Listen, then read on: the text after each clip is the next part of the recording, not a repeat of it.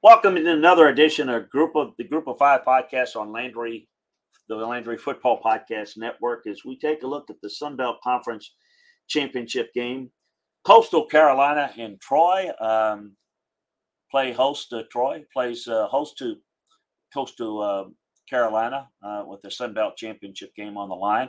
Interesting matchup. Is it Jamie Chadwell's last game at Coastal? Got a couple of opportunities out there. Liberty has made him a nice offer to replace Hugh Freeze over there. South Florida is very interested. Looks like he has his chance at both of those jobs.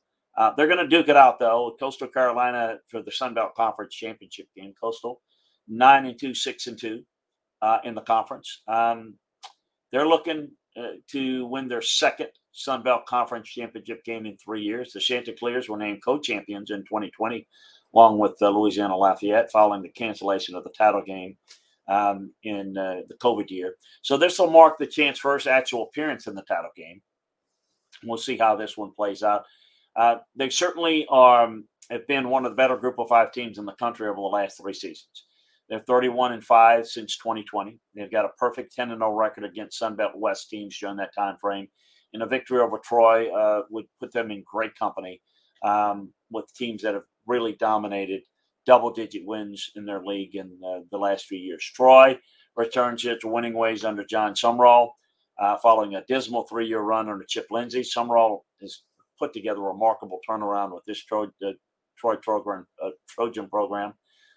Troy's no stranger when it comes to Sun Belt titles. They've got 6 of them between 2006 and 2017. They dominated Arkansas State on the road last Saturday to win the West title.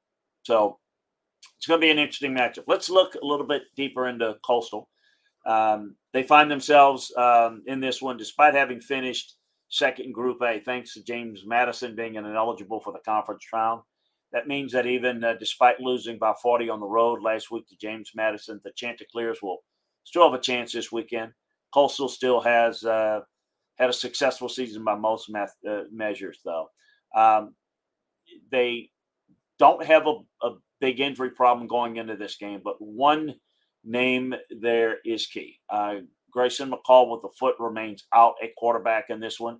Massive blow to the chances, with McCall positioning himself as one of the better quarterbacks in the country.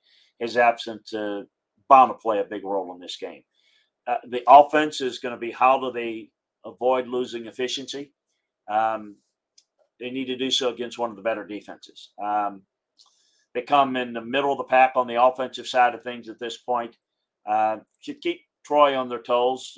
Jarrett Guest will get the ball, but he struggled at limited action with a pair of running backs that combined for over 1,000 yards on the ground.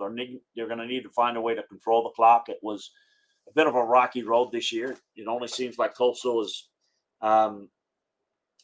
it's in its third straight Sun Belt Conference Championship game. It just it didn't get its shot again in 2020. They suffered a bad loss against Old Dominion. They got destroyed by James Madison, who would again be representing the East.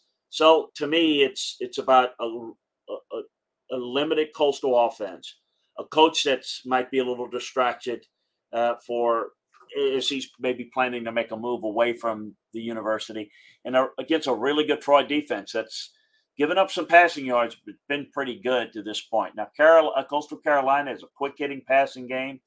They're going to have to be on point there. Troy's going to have to, keep plays in front of them, but really do a good job in the red zone. Troy's kind of fallen off the radar a little bit this year, and I think their defense kind of got people to take a little notice. They haven't dropped a game since mid-September against App State while winning each of their last 2 games by double digits. They have 3 players on their injury report, mainly Jabri Barber with the legs will be missed in the passing attack in this one. Troy's got some offensive issues they've got to work through. They're hoping that doesn't cause a lot of problems in this game, but Carlton Marshall has been everything on defense. And the more his name is called in this one, the more likely Trojans going to be having a lot of success. So the Troy defense has been pretty good most of the years I've mentioned. They've done a good job against pretty mediocre competition.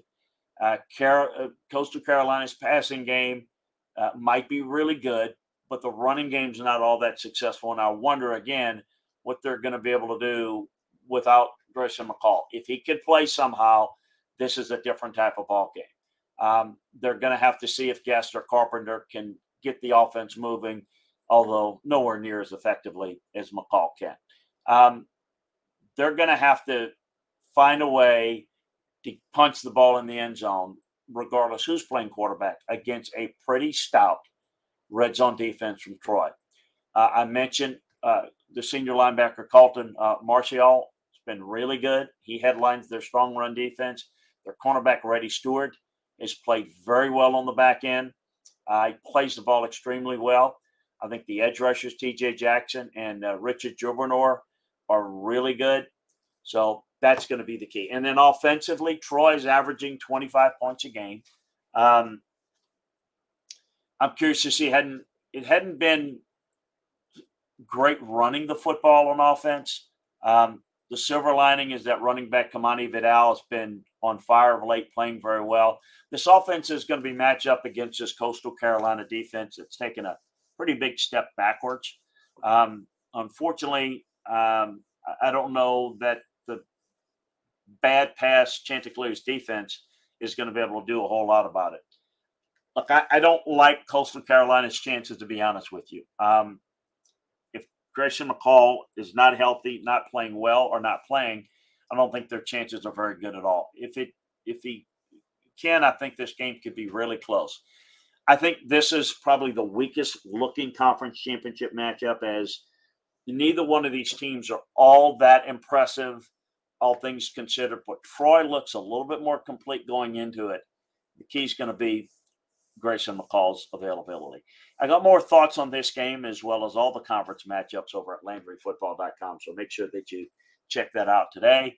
Take advantage of our holiday savings special. Folks, you can get all the details on recruiting, the transfer portal, coaching searches, NFL. We've got it all for you. So make sure that you check it out. Also, a reminder to subscribe, like, and share the Landry Football Podcast Network, where you can get all of our shows, college and NFL.